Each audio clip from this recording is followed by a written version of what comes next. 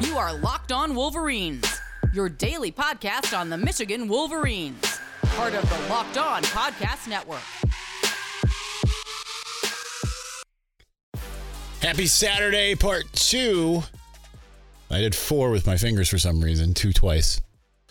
Locked On Wolverines podcast, part of the Locked On Podcast Network, where it's your team every day. And if it isn't every day, we double up like we do on a day like today, just because wasn't home for much yesterday. Anyway, so we're back to doing it. We're getting right into the Michigan mailbag. Least packed it's possibly ever been, 12 questions. You would think I'd do 4, 4, and 4. That's not how we're doing it. We are doing the leaders and best, all of them who asked questions, and then we're splitting up. There's only one person who isn't in the Victor's Valiant, so we're just splitting the 3 and 3 there. And I'm just going to try to make these as substantial as possible. Not every question is substantial. Some are just a comment. But I promised you a second mailbag this week, so that is what we are doing. So let's go ahead and get to our leaders and best, starting with James Crudup at James Crudup 6, who simply said, "Boiler up?" ?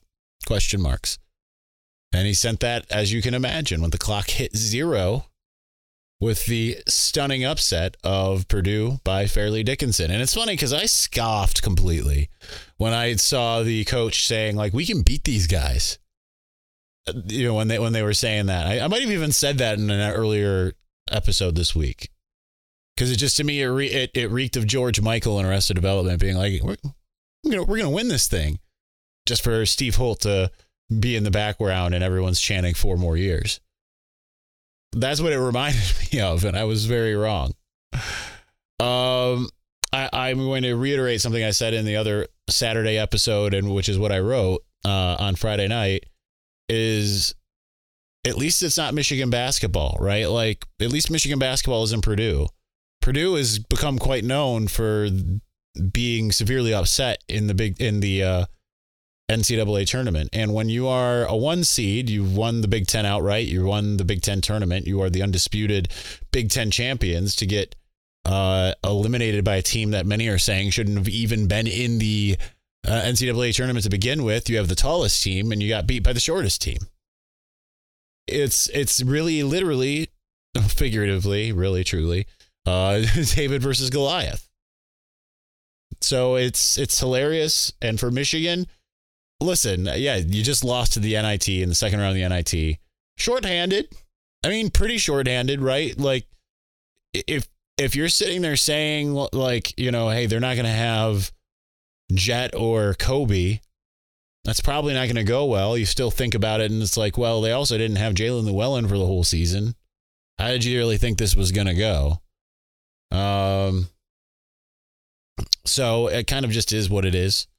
And like this time next year, I would imagine no one will be thinking about this time next year unless it somehow gets worse for Michigan. And even then, it still won't be as big of a story as being the second ever 1 seed to lose to a 16 seed.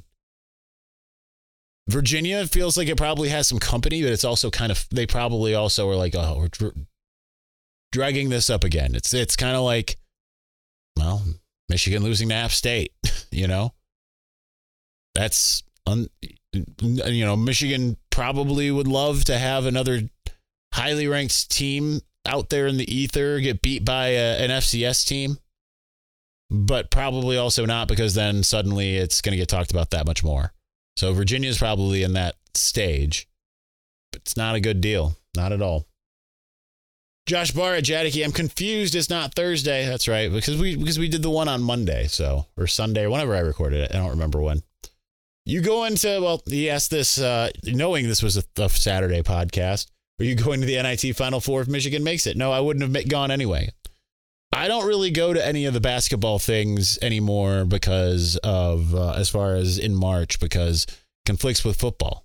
And people care more about football than even good basketball. Now, basketball, that's when the inside baseball of it is basketball will, if they're in March Madness, that's the only time in which basketball articles rival midseason football content as far as the amount of traffic and eyeballs it gets on it. Otherwise, people do not care. So, but even then, spring ball tends to be just as good, and it's People care, as you can see with this podcast, people care more about the football of it all. Just how it is. And I am only one person. Jimmy Whitner at Jimmy Whitner 1. How are the new scoreboards coming along? I believe the one side, I haven't driven by it, but I believe the one side is the shell is done. Meaning just the columns and the I don't know what you would call it on something like that. Just the steel beam supports and all of that. But that's still, I don't expect the scoreboards to be done until probably the week before. That's usually how it goes whenever they start these projects. Like if they start road construction, like they started that stadium bridge and stuff like that forever ago, they finish it the week before the season. That's just kind of how it goes. Number 2, your thoughts about the upcoming spring game. What do you hope to see? No injuries, number 1. Number 2, I'd like to just see sharpness, because last year when Cade came out, the offense did not look sharp at any point. I'd love to see the offense just look sharp. Granted, I don't know that we'll see, how much of Donovan Edwards we'll see, if at all. We won't see Blake Corum. So I'd like to see CJ Stokes look really good. I'd like to see Darius Clemens look really good. And Tyler Morris, some of those guys.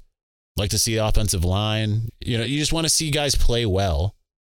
Even then, I don't know that you're going to see a heck of a lot. It might look sloppy, and that's fine. It looked sloppy last year. They went to the college football playoff.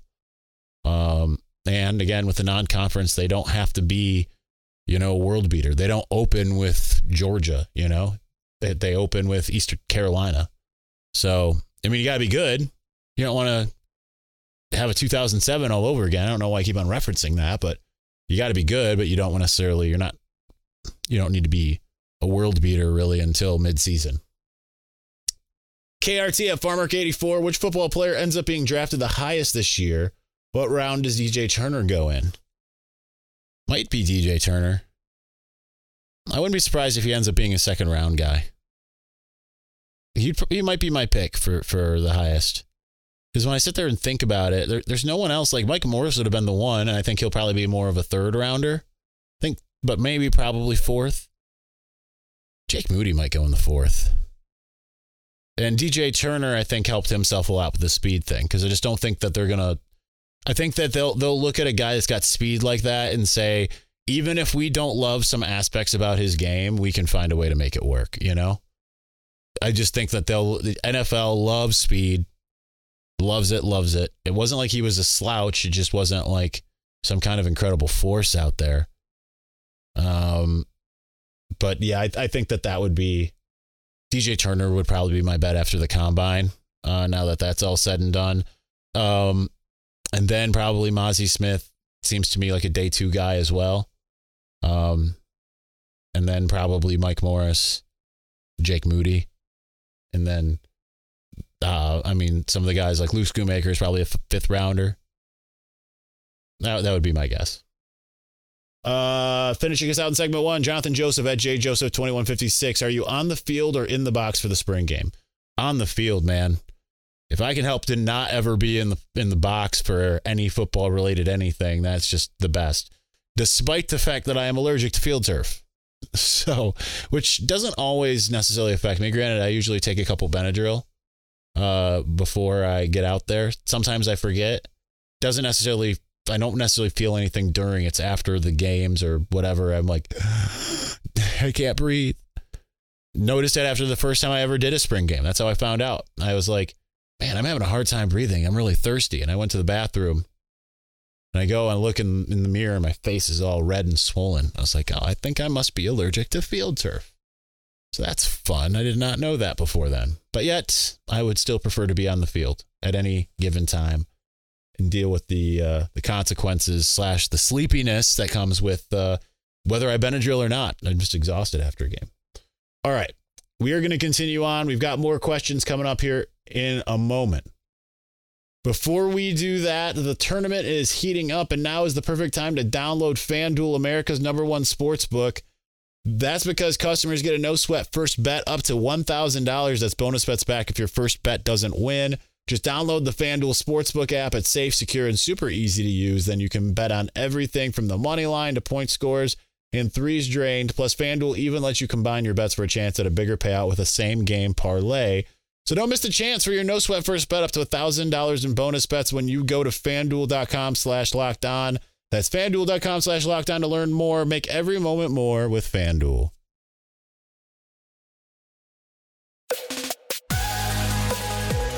All right. We're going 4 questions and then 3 questions is how this works. So, again, apologies to those who are normally in the leaders and best who got bumps down. You're not bumped, and I didn't bump anyone down based off of anything other than just the order it was in Twitter when I copied it. So, but we start off with our leaders and best, starting with Mark Z, at Mark Zimke. I thought of this when you were discussing practice photos of Tyler Morris. Do you think there is an actual strategy behind the photos they release to the public? To some degree, but here's the thing. Especially because there were more than one picture of Tyler Morris in there. If you're making plays, that's what they're going to get pictures of, right? Chances are. If you're not making plays, you're not going to have the ball in your hands making a play in a picture that they're going to post. And I also don't think that they're going to highlight someone. It's just like the same thing as me going through my galleries, you know? So I do think that there is a strategy, because it's like when I flag a picture for review in game, so that I can quickly pull it up and whatever after the game, it's always going to be like of a bigger play, or it's just going to be a really good picture, right? One of the two. And usually it's both.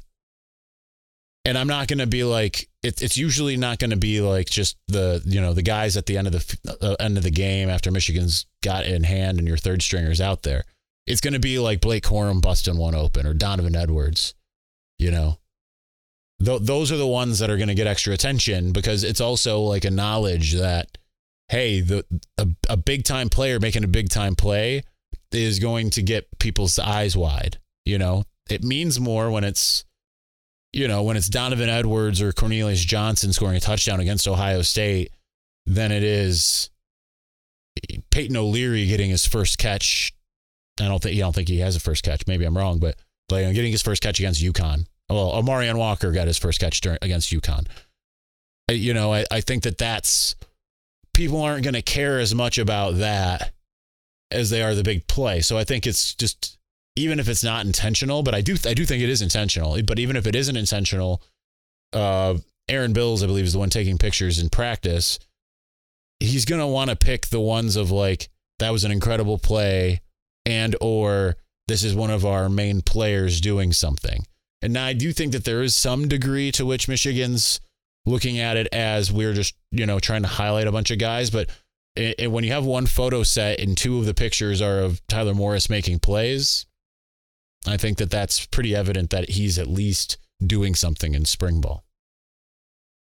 Perry Mitchell at Perry Mitchell 08 at Pro Day. Ronnie Bell's 5:10.5 shuttle time was good enough to put him second of anyone at the combine, behind only Jackson Smith and Jigba. Does that move the needle for him in a relatively weak wide receiver class? It could, and I didn't mention him with the wideouts. It certainly could. I think that people should look at him and see that there's a lot of potential there. Some of it's been realized, and I think it helps him that his speed got bumped up. What doesn't help is that he had some uncharacteristic drops this year, which I think can be a little bit more attributed to coming back from injury and being in your head a little bit. Because drops were not something that Ronnie Bell was known for. And it wasn't like he had a ton, but he had, it used to be like, you throw it up to Ronnie Bell, he's going to come down with it. And even when they say he didn't come down with it, Wisconsin 2019, he came down with it, So I do think he maybe did help himself, but I think it would still be around 4 or 5 type. Maybe he helped himself for being like 5'6", which is disappointing because I think he has Chris Olave-esque potential, but he didn't have Chris Olave type touchdowns in particular when they had similar yardage numbers in the first 2 years. So, but I mean, kind of similar guys, but Chris Olave always came down with those crazy catches and Ronnie Bell didn't in his senior year, at least. So yeah, I think it definitely helped. And I thank you for the legwork on the cone drill, because I did not look that up, but or the shuttle drill, but it very well could move the needle for him. I think that's the thing. It's something that I think it was DJ Turner said. He's like, and Mozzie Smith also said it. It's like, I don't really pay attention to those mock drafts because nobody knows anything. Outside of round one, I think people have a pretty good, the Daniel Jeremiahs of the world probably have a pretty good idea of what round one's going to look like. Outside of that, it's kind of, who knows? Spencer Whitmore, at Spencer Whitmore. How much interaction do you have with the other schools' Locked On reporters? What's just curious if it's more independent or like a virtual workforce under one company? I personally don't have a ton. We've had some crossovers here and there. We have forums that I'm not generally on because they're very talkative, and I've got the USA Today stuff to worry about, and they're also very talkative. It's just if I was to participate in the general conversations, I wouldn't have time to get a lot of work done. So, because not a lot of the other Locked On reporters are running a site as well. Some are, but not a lot of them are. There's a couple that were from. There was a point, I think, where the Wire sites on USA Today, it was a pretty good overlay of they were running the Wire sites as well as being a Locked On podcast host. But I think we've seen some falling out there as we've moved to video and have had more responsibilities with the podcast compared to before. So I think that there has not been as much of that overlap. Now we're going to continue doing both here, but because of that, sometimes if I'm going to be, in Ann Arbor for a bigger portion of the day than I kind of bargained for, then, there might not be a podcast on the day of. We might have to make it up like we did with the earlier episode from today. So there are drawbacks, but I think it's kind of a choose your own level of involvement to some degree. And because I already have too much going on with those things, and then keep in mind, I interface with Michigan reporters a lot, and we talk a lot about what's going on. That happens a lot more. Is the beat stays close to itself. That probably happens a little bit more than the national aspect, and that was my experience also when I was at 24/7 Sports. Right, like you had your national Slack, but you kind of interact more in your local, and that's kind of the same deal. Finishing us out in segment 2, James Kovalevsky at Coach_Kovo. Do you think there's a pathway for teams that win FCS championships like South Dakota State to earn promotion into a conference like the Big Ten? They played Iowa this year and seemed evenly matched, or is there zero interest because of the size of the Dakotas market? In the Big Ten, I mean, you just nailed it. No, there's no chance at all ever that the Big Ten's going to be like, hey, they were competitive with one of our mid-tier schools. Let's bring them in. When you look at the strategy, Kevin Warren flat out said it at Big Ten Media Days. Like we our earlier expansion, which was under Delaney, brought in New York and DC, and my expansion added Los Angeles.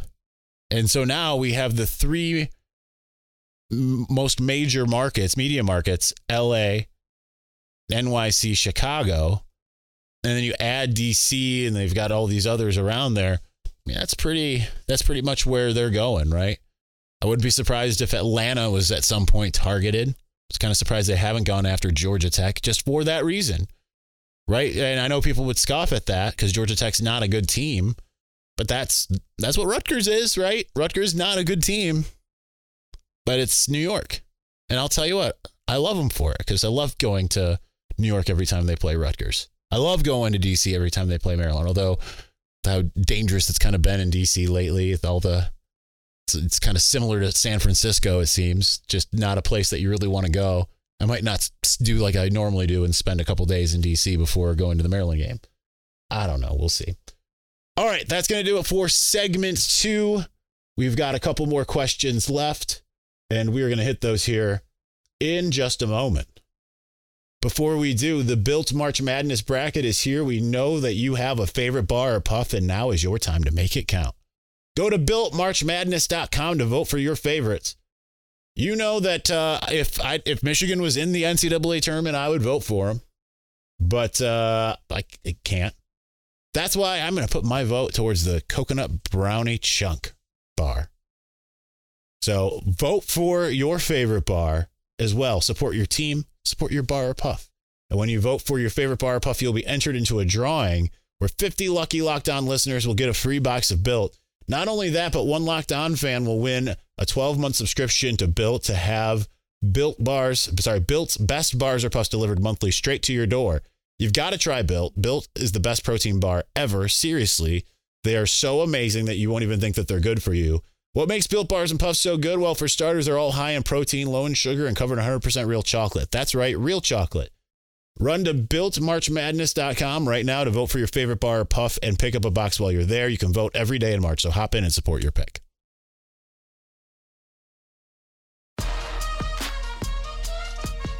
I think it's kind of amazing that even when we have 12 questions, it's we go over the 20-minute mark at least. It is amazing because last episode was only 22 minutes long, and we're at that right about now. Anyway, we got 3 more. Not all of them are that long here, but let's get to them. Start with still with the leaders and best, Ike Hamlin at Hamstand87.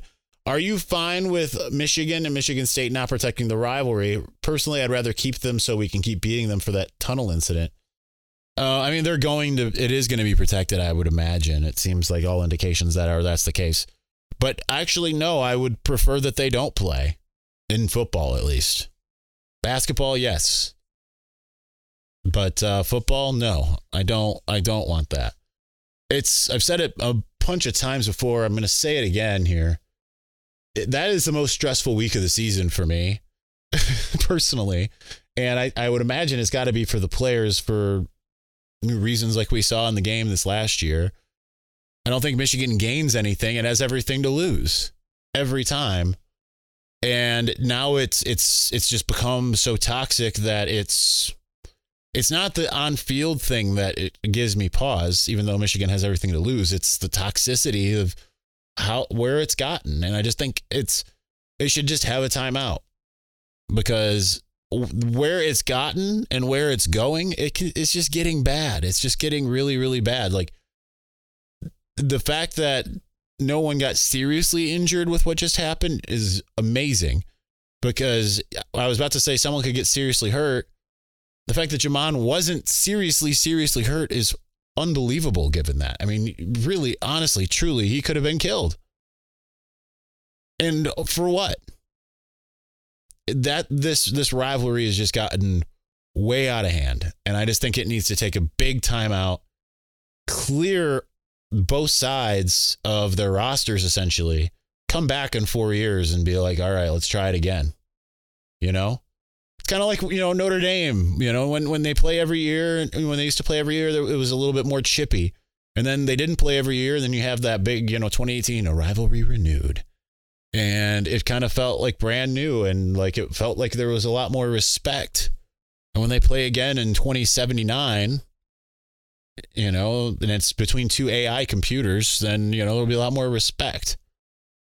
I think the same thing should happen with Michigan and Michigan State. Anton Sesmita Mangala at Sesmita Mangala. Is it football season yet? I mean, kind of. It's spring ball. But hey, I love football season. It especially will be wanting it once I have a mortgage, for the sake of I don't make as much money that just inside baseball here. I don't make as much money in the summer months when literally nothing is happening because there's nothing to write or talk about. And so sometimes I'm pretty poor in the summer, but I enjoy the summer. I enjoy the warmth. I prefer the warmth. Fall is bittersweet because football season is my favorite thing. Cold weather is among my least favorite things. And it feels like before you know it, it takes like 6 weeks before you start getting to the point where it's like, oh, I got to wear a jacket to games and stuff like that. It's like, oh, I really got to start bundling that all. If it's like a night game in mid-October, it's like, okay, I got to bundle for this. But it feels like the difference between game 1 and Ohio State, it feels like it's once everything's done, it's like that took a week and a half. It's like summer is over before you know it. And so I get a little bittersweet about it. Finishing us out, Joshua Carlson, at Josh WFF96. Any freshmen get meaningful reps this spring and potentially have an impact on the team this fall? I mean, we haven't really heard much as far as in terms of freshmen coming out and really doing anything. I think in part is because a lot of them are at positions that are filled, right? Like Benjamin Hall, Cole Cabana, they're not going to usurp Blake Corum, Donovan Edwards. I